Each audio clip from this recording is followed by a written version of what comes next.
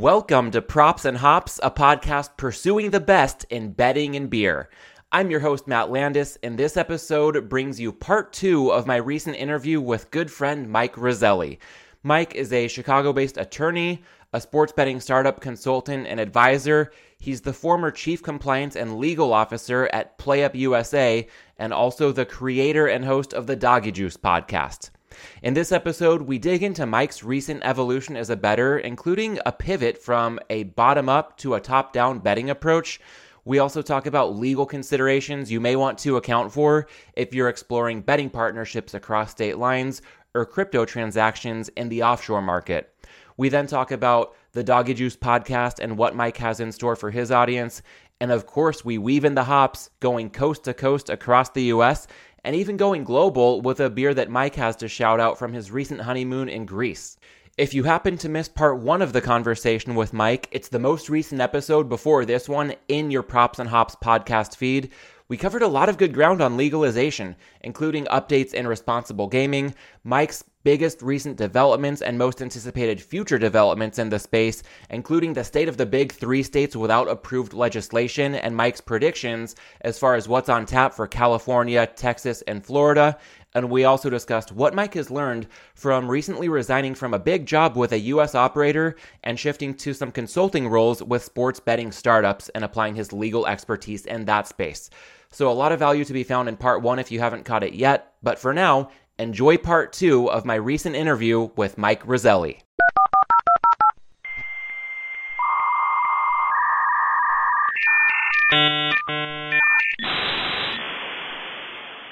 Let's dig in a bit farther to being price sensitive and growing as a bettor. I want to really focus now on your betting process because it sounds like there's been quite the evolution recently. You touched on it a bit in your latest episode of the Doggy Juice podcast. You talked about the magnified importance from your standpoint of getting down, preserving outs, growing your network. How would you describe your personal experience as a bettor over the course of the last year and how it's really evolved during that time? Yeah, so I've changed things a bit. It's like, but before I was with PlayUp, I originated college hoops, and like that was my bread and butter, especially like totals and smaller conferences, especially early in the year, is my favorite market to bet. And I'm not alone there. I think if you pulled like 7 or 8 professional or semi-professional bettors, they call college hoops totals their favorite markets that are widely available. Of course, there's select smaller markets like tennis matchups, but the issue there's all your limits, your betting limits, and all that. But so I was originated college hoops, and then probably not like fully original, but I definitely made my own numbers in college football and NFL pre-play up. So that was the bottom up approach of doing things, and I was always aware of the top down approach and following finding the best, basically like looking at the pinnacle price. And if another book is a couple points off or slow to move, essentially glorified steam chasing in a way. But I always was, doing that in some level, but I was really focusing more on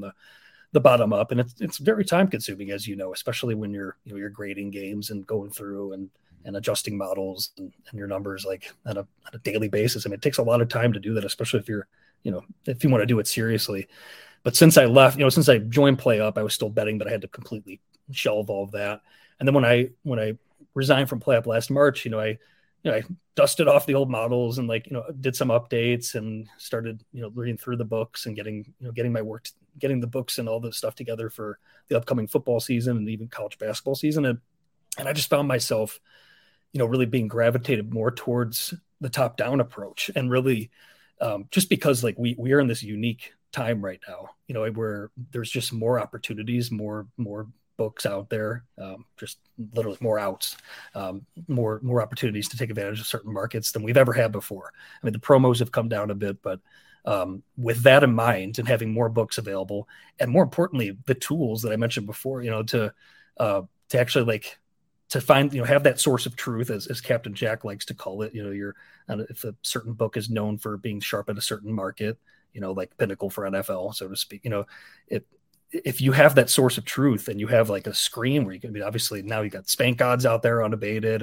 and you have a way to, see the line moves in real time, and you're able to have these outs and you're like, oh shit, it's this book's, 2 points off, and firing on that. And when it's off from your source of truth, it's a way different way of betting. It's something that, I think a lot of people can just put in their arsenal right away. Honestly, I mean, you know, it's the one thing people can always do to stack the deck in their favor is have multiple outs. Obviously, the issue becomes keeping those outs, and that, you know, unfortunately, in my case, I'm not able to get down at most of the books here in Illinois anymore. But you still find ways, and that's kind of been, you know, it's always the battle as like a compliance guy, and, you know, proxy betting and the issues that come with that, going from that side of the counter, and then, you know, now trying to develop a network where, you know, not necessarily people getting down or anything like that, but at least finding more sources of truth and more sources of information and growing that network, I think has been probably the thing I've enjoyed the most over the past 8 or 9 months. And it's really taken my betting to the next level. And so really I'm trying, I haven't done much bottom up. I have my numbers, but I'm nowhere near the same confidence in them as I did, you know, a couple of years ago, but I don't think I need to at this stage, to be honest with you, you know, and moving forward, maybe I will get back into you know, really spending the time, especially in college hoops, maybe early in the year. But I mean, at this point, I feel like it's even probably more profitable to do the top down and just play the market on a daily basis and get in a bit of a routine. And I think that goes with like being able to adapt as a bettor. And that's, as we know, and as Dave Malinsky, the late great Dave Malinsky, always preached, you have to always, you know, once you get settled on one thing, you're just going to, eventually the market's going to catch up, and you have to always be thinking outside the box and being willing to find new edges. So that's something I've enjoyed doing, and I feel like there's a lot more holes or a lot of rocks to look under, to use that analogy, than there ever has been, especially in some of these states where you get like 25 sports books and, you know, a lot more ways to get down. Yeah, I mean, even in California with 0 legal sports books, I can't help but think, as you talk about having a source of truth, to the Sunday of the divisional round when the Bengals-Bills game wrapped up, because the Chiefs had beaten the Jags the prior day. Mahomes had gotten injured. We didn't know about his ankle. Cincinnati looked great against Buffalo. And there was so much unknown between the lines just opening for the AFC title game. Mahomes' injury, I wasn't in a spot to say that I knew better than anybody else on how all this would play out. But I had my books open in front of me, and one of my sharpest offshores, if not my very sharpest offshore account, had Pick'em posted, and one of my more recreational offshore accounts had Cincinnati +3 available. So that just told me right away, without thinking, hey, just bet the Bengals +3, and I was able to bet it, and then actually ended up rebetting it a little bit. Not something I typically do, but Pick'em to 3 from a sharp book to a square book is about as extreme as it gets when you're talking about having a source of truth as a reference point. And while the bet didn't win, it pushed. And it's so funny because I had a good friend over at my house watching that Bengals-Bills game, but he liked to go through the exercise a little bit later on to guess the opener. And, you know, he wasn't going to bet the real opener. He wanted to guess the opening line and give it time after the fact. He ended up betting the Bengals when they were laying a point. So it's that classic case of, if you have a source of truth, if you're willing to be on the ball, it doesn't sound glamorous, but turning a loss into a push is one of the best things you can do. That's perhaps the best in terms of turning a loss into a push versus a push into a win. A loss into a push saves you even more because you're saving yourself that vig. That's one of the best things you can do by having a reliable source of truth. Is there any example, maybe not that extreme, but any example like that over the course of these past 9 months or so, where you didn't have your handicapping totally buttoned up, but you just knew by having that source of truth how to make a bet in almost no time, just a split-second instinctive decision? Yes. And the Super Bowl. So, like, I mean, it's all about asymmetric risk, right? I mean, and this, I think this ties perfectly into that. Like the Super Bowl opener, obviously Circa and a few other, the market making books, they opened I think it was 2.5 Chiefs. And you saw that money flood in on the Eagles pretty quickly that night. You know, the championship Sunday that night when all the lines came out, quickly moved. And then you saw, I was able to gobble up some Chiefs money line +120, +115 just after that move. And just with the notion of, okay, this is obviously factoring. I mean, Mahomes' injury is one thing, and this is factoring in like almost like the like Mahomes being a little bit more injured than you'd think. But it's the line's not going to move, like, and it kind of goes like the whole never take 2.5 points with asymmetric risk, because the risk of losing the chance to get up to 3 and then it coming down to 2. I mean, it's worth waiting for it to possibly go up to 3. It was kind of the same reasoning there, in the sense that, but I guess the difference is like Mahomes was kind of the reason for that line move, you think, and his health. So there's no world where that line was going to close 3 Eagles unless Mahomes was like, I mean, unless something something major happen. I mean, obviously if he was out, it would have probably ticked to 7, but like, maybe even higher, but like, or, outside of like a crazy circumstance, that line was never going to 3. And if it did, even for a split second, it would have been popped back by the pros. So like knowing to get down at that plus 120 on the money line on the Chiefs at that point, I think it was like, how's it going to get better than this outside of something unforeseen? And sure enough, it ended up ticking back a little bit at that point. So yeah, I mean, there's a lot of examples of that where you see some books move. I guess that's less of a book move in a certain way and more just the asymmetric risk angle. But I mean, like tonight we're talking on a Wednesday. I know that like Wofford, they're playing tonight, and last night when the lines open, one of the books was slow to move, and Chris offshore, like they're at 7.5, 8.5. I think they closed 9.5 on that game, maybe 9. But there was a slow moving US book that was at 6.5 when Chris was at had moved up to 8, 7.5. So just taking little moves like that, you're going to win in the long term doing moves like that. There we go. And if Spanky were listening to this conversation, I feel like we might have put him to sleep by talking about the Super Bowl, the conference championship weekend. That's such an efficient market, but throw Wofford out there, and I think you've got his attention. That's right up his alley. That is probably the chief use case for something like Spank odds. And if we're talking about examples of how this helps you make a Super Bowl bet or how this helped me make a conference championship bet, we're talking NFL full game point spreads or money lines. I mean, just imagine all the other opportunities in way less efficient markets where you can still get down a decent amount. So I think that's a really valuable takeaway. Yeah, and player props too. I mean, obviously the issue always becomes once you get good enough, preserving the out and then the limits. But if you're able to get to that point, that's where the art of sports betting comes in, and that's the getting the information, be able to get down, and even the art of like trying to throw in a parlay here, a negative EV play here or there to try and keep the book honest, so to speak. I mean, at the same time, I know what it's like to be on that side of the sports book and profiling players, and because it's something that I oversaw it play up, and it's you're only going to go so long. Everyone's longevity, if you're good enough, your longevity at most books, of course, there's a special place in my heart for the books that want to do it the other way, the Circa model. I'm a huge believer in that in the long term. But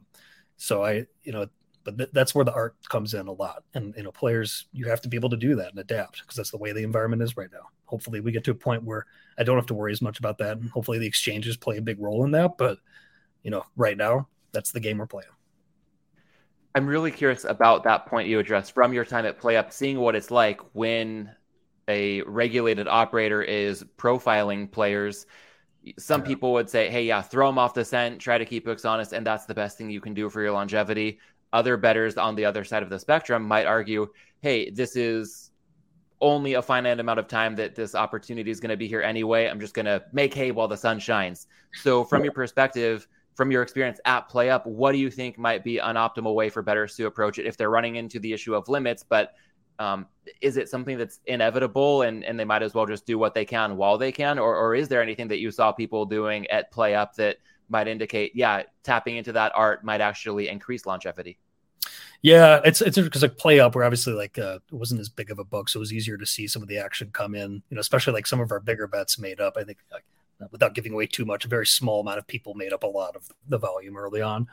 So it's maybe not the best example, but every risk and trading team has its own process in terms of quote unquote stake factoring someone and limiting the amount they can bet.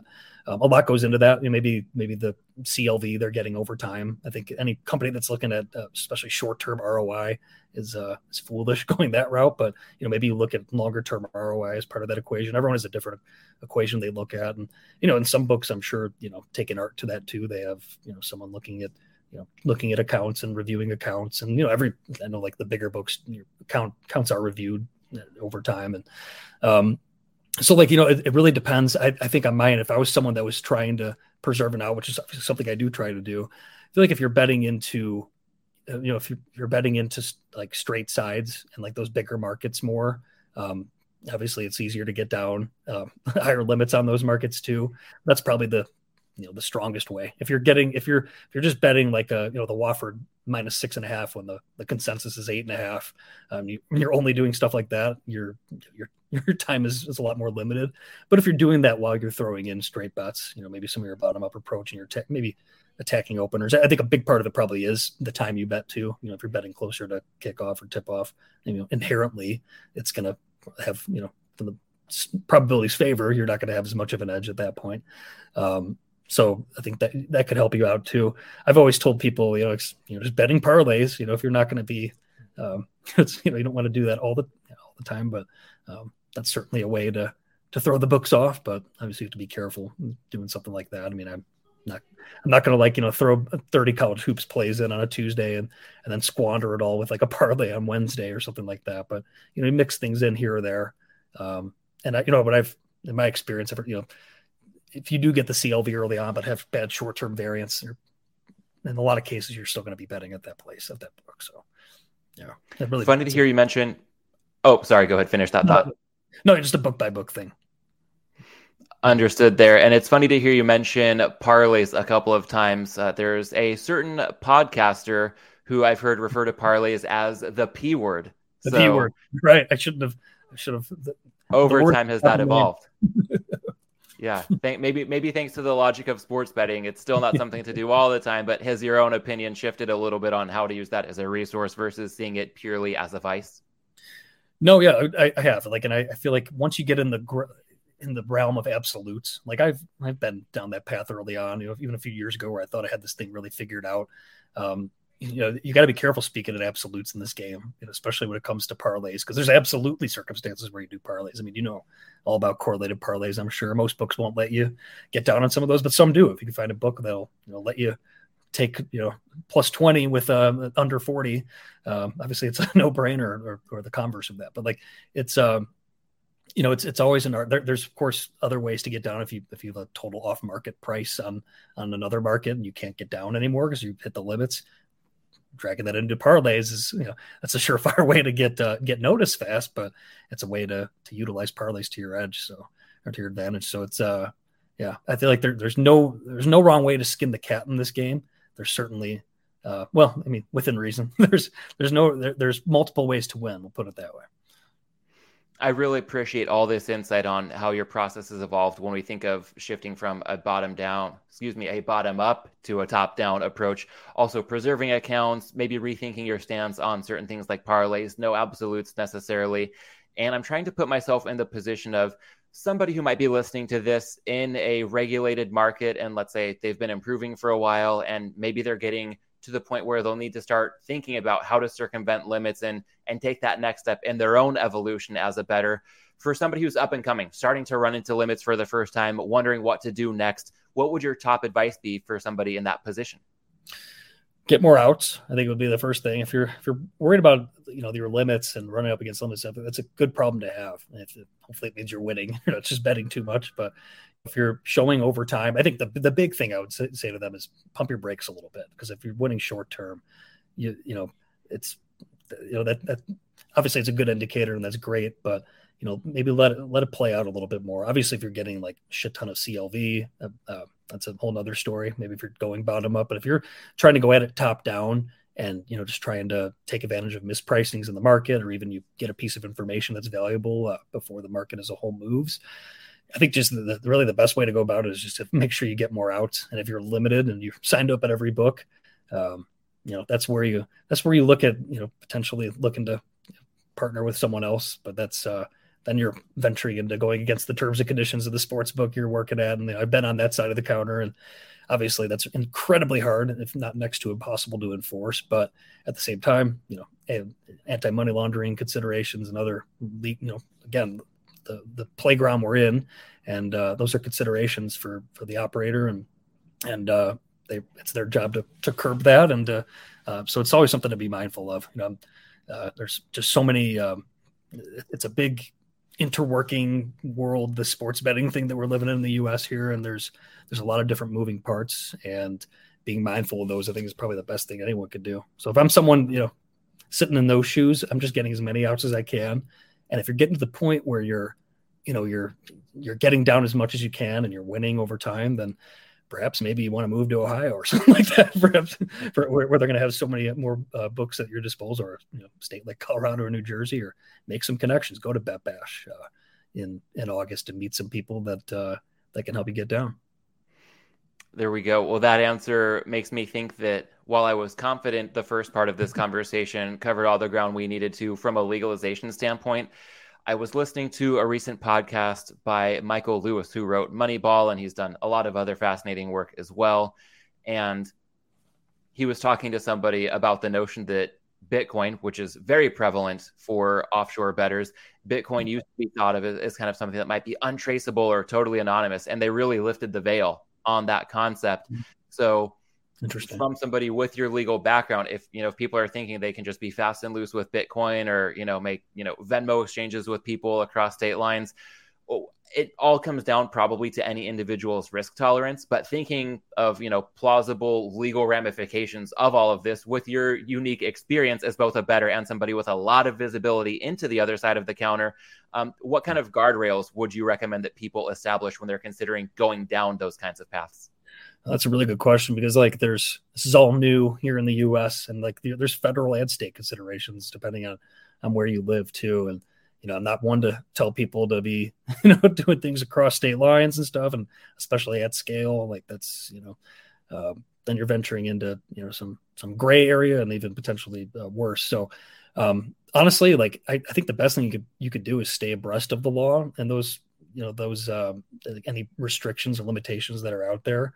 Obviously do your taxes, hire a tax consultant, but use those resources that are out there. I mean, I'm not getting paid to endorse it, but Captain Jack's done some good YouTube videos on some of this stuff in terms of how to go about some of this stuff, especially on the tax side.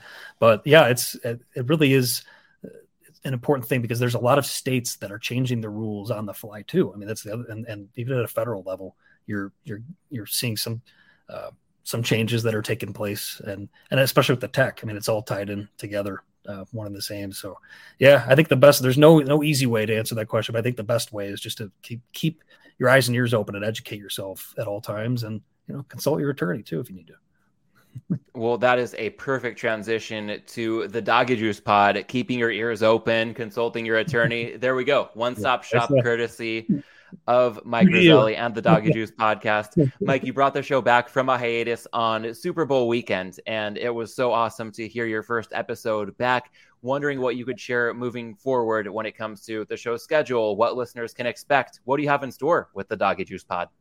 Yeah, so I had an inkling. I knew I was always going to bring it back. I mean, I started Doggy Juice Pod in September 2018, so just a few months after PASPA was overturned, just with the goal of really a dual goal, wearing both hats as a bettor, but also as a compliance legal guy in the space, educating listeners on the latest updates in state-by-state legalization, the rules and regulations in that state, while also teaching them how to become a sharper sports bettor. A lot of the stuff that we've learned over the years from Dave Malinsky and other people in the space, just concepts on how to, the price is king and just general tenets, things like that. So I really enjoyed doing it for a few years. Again, slowed down when I joined Play Up and dove all into that. And then I kind of just paused it. Just didn't feel right. Just got involved with some other things. Obviously got married last summer, but I always knew I wanted to do it again and bring it back. But I've also been thinking, when I do bring it back, how do I want to bring it back? And my goal, now that I've brought, the new episode for the Super Bowl back, and now that I'm looking to do more, is really to marry, and this is a challenge, but to be entertaining while still providing the same educational content and resources and I guess insights on how to do things as a bettor. That's difficult to obviously to be entertaining while doing that stuff. I know it's something that it's always a consideration for you. I think you've done a great job with that too. So I'm trying to also make the episodes a bit shorter. I think if they're more if they're easily digestible. Everyone loves to listen to a podcast. It's 15 to 20 minutes. That's going to get a few good points across. Obviously, I'll be talking about some markets and maybe opportunities that I see there, but I think a lot of it, I would love to do evergreen stuff, bring on some people I've met in my time, just in the industry, from all sides, maybe even regulators, lawmakers, if they're willing to come on, but people in the space that I've met that are really sharp minds and can provide good perspectives. Fortunately, I brought a lot of those people on already, including yourself. But I really want to take it to the point where it's a little more entertaining. And maybe it's I don't know, maybe a Barstool meets, and I'm not a Barstool, don't get me wrong, I'm not a Barstool guy by any means, but from the entertainment standpoint, maybe Barstool meets whatever, insert your, maybe your podcast, Barstool meets the old Doggy Juice podcast. So something that's entertaining, but also providing valuable content that's also aligned with responsible gaming. So I guess anti-Barstool, but entertaining people. Well, point taken on shorter, more digestible episodes, as we are currently a little more than 50 minutes into this conversation. Safe to say this will be part 2 of the conversation that people are hearing in podcast form. But bigger picture, I like that point of trying to toe the line between information and entertainment value. And I will be the first to admit this show probably skews way more heavily toward the informative side. And I hope there's a lot of value there, because I know that I'm not a comedian by any stretch and don't bring, the most of that kind of spark to the table. But yeah, if people are listening to your show, you want them to be entertained to at least some extent as well. So what's it like for you as you start to think about the future of your show, maybe grapple in a healthy way with how to approach it, being informative, being entertaining, while also maintaining your authenticity every step of the way?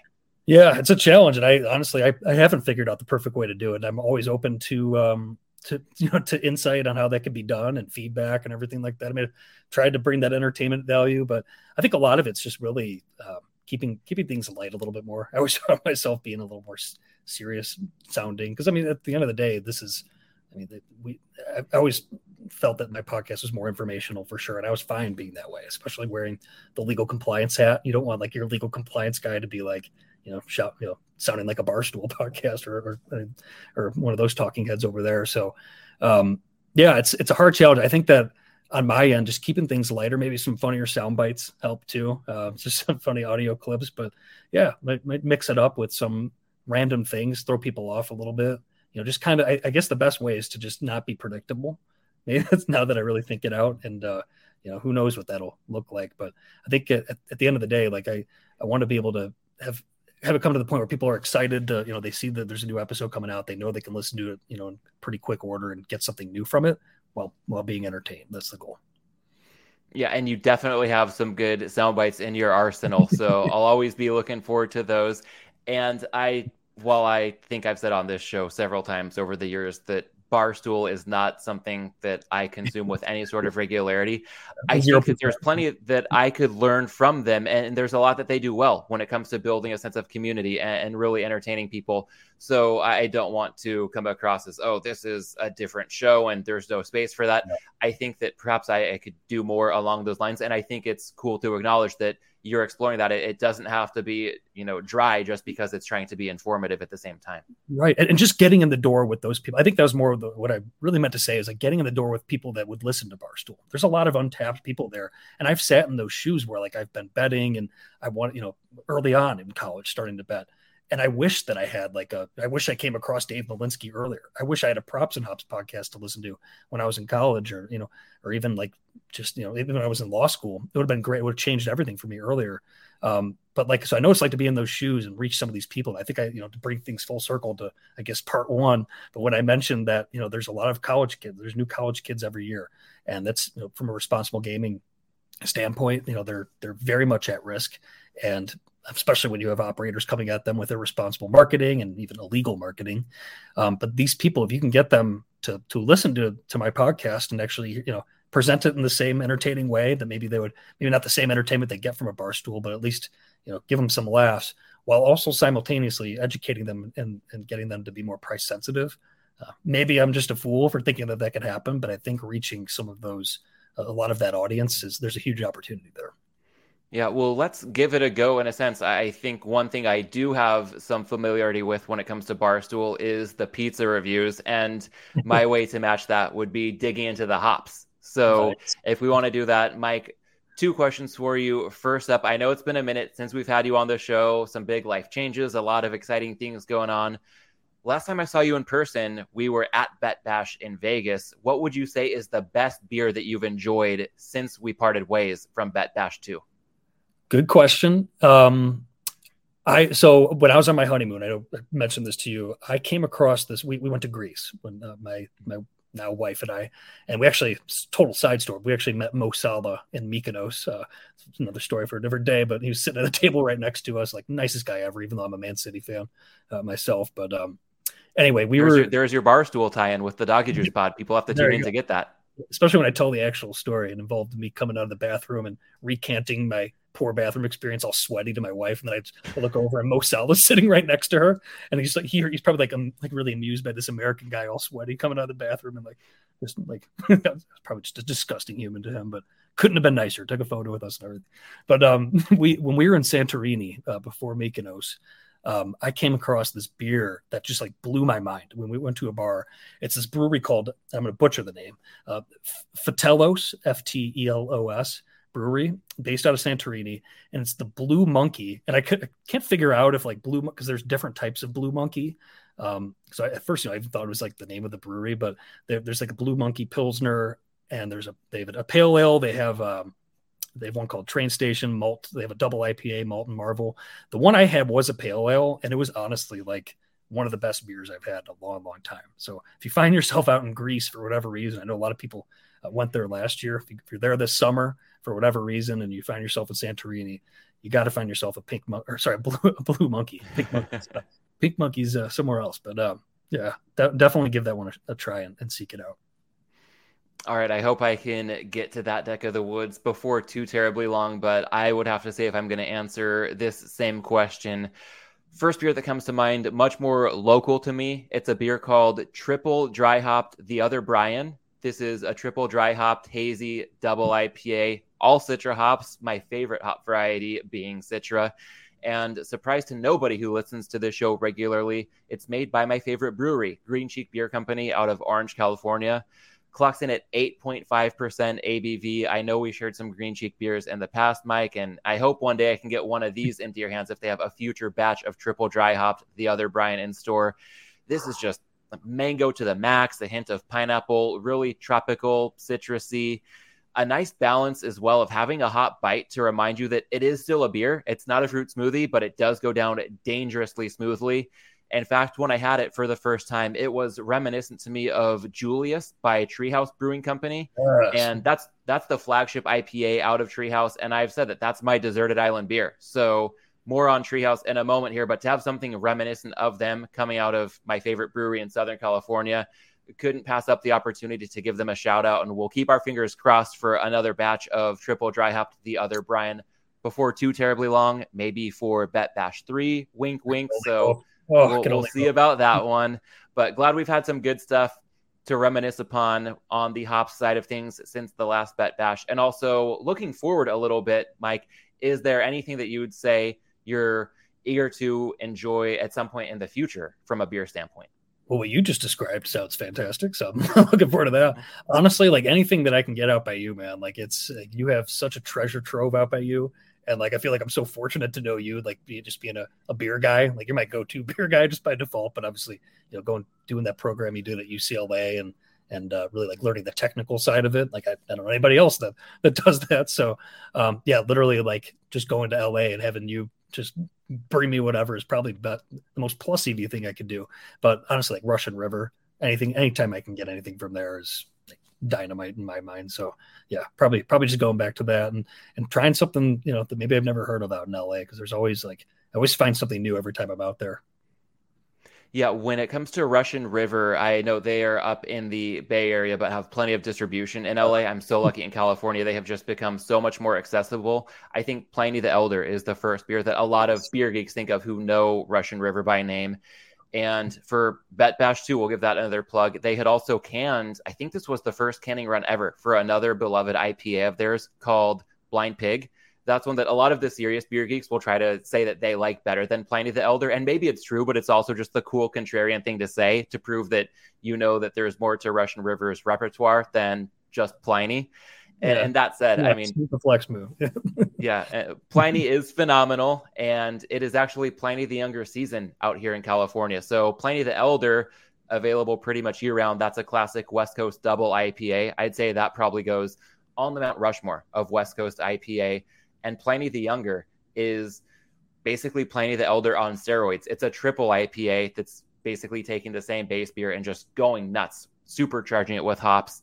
And usually it's the kind of thing that you have to line up for. A lot of the better craft beer bars up and down California will be able to announce ahead of time when they're tapping it. You can often get a ticket in advance, and it's a whole production. And sometimes it's worth it. It's fun to do once a year. But I just lucked out this past weekend. I was with my wife, Allison, running some errands in Burbank, neighboring town for us here in the LA area. And Tony's Darts Away, a legendary craft beer bar. Yes. Yeah. You've been there. That's right. They had they had a second keg. So I had done the whole thing, line up, get it on tap. It was actually Valentine's Day. So 8 days ago as we record this. And we happened to be in town. This would have been Monday, President's Day. And I just stopped by to see actually if they had their breakfast burrito. They do it only on weekends. They have a special brunch menu, and they do, oh man, it's up there with my very favorite breakfast burritos. And I just saw Pliny the Younger on their beer menu. No fanfare, no Instagram post, nothing, signage out front advertising it, just for the locals. Happened to be in the right place at the right time. And that was the kind of moment that you probably never forget about, because it's so highly sought after, and it just kind of fell into my lap. So hopefully I can pay it forward in a way next time we see each other.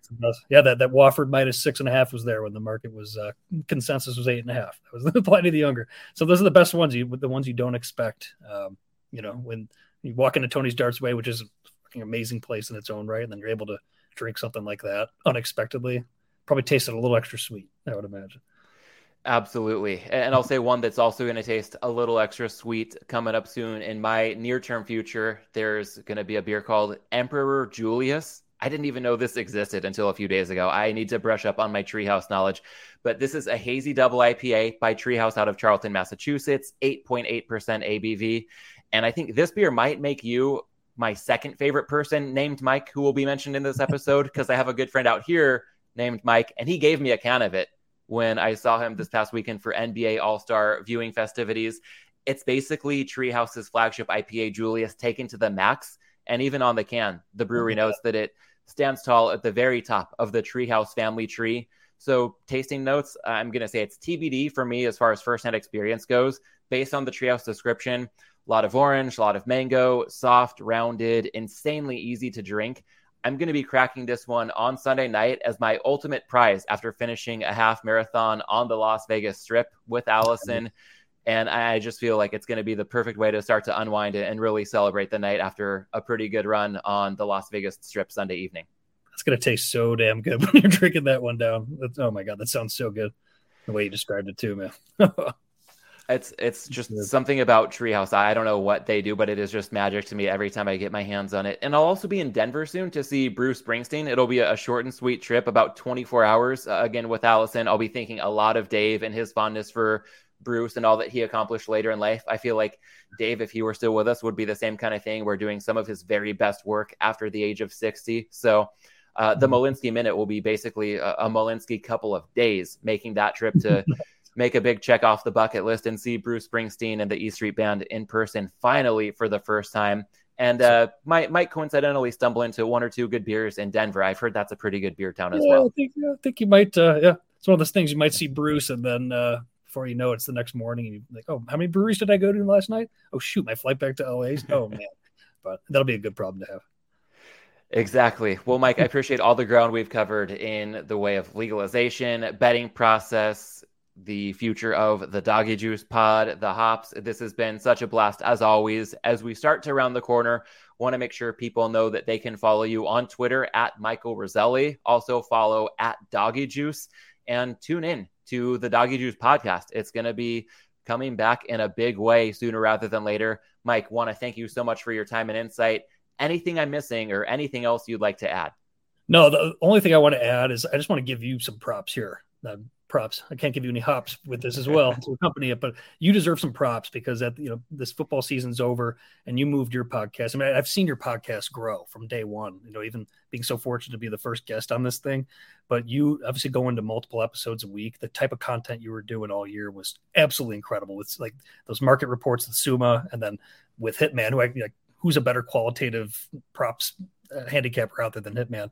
I learned so much listening to you, and the thing that your show did that really not any other show I could think of off the top of my head does on a regular basis is you hammered down the notion of price and how price is so important because price is everything in sports betting. Price is sports betting, and you always had this plays good up to this price, and you really instilled that in your listeners. And I think more shows need to do that. And you're the leader of that. So I wanted to commend you for that because I think it's an important concept to get by or get across to your listeners. And you did that. So props to you.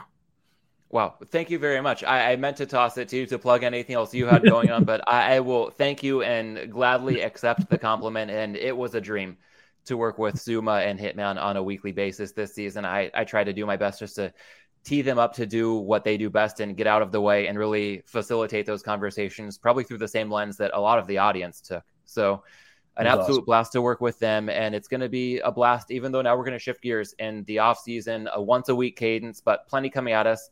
Pivoting soon to the NFL draft, March Madness, MLB opening day, NBA, NHL playoffs, some major events in golf and tennis. So we'll see how much ground we can cover, but we'll continue to have a good time with both the props and the hops. Mike, thank you again to the audience. Thank you for tuning in, and I will catch you again next week with another episode right back here on Props and Hops. Thank you. Props and Hops.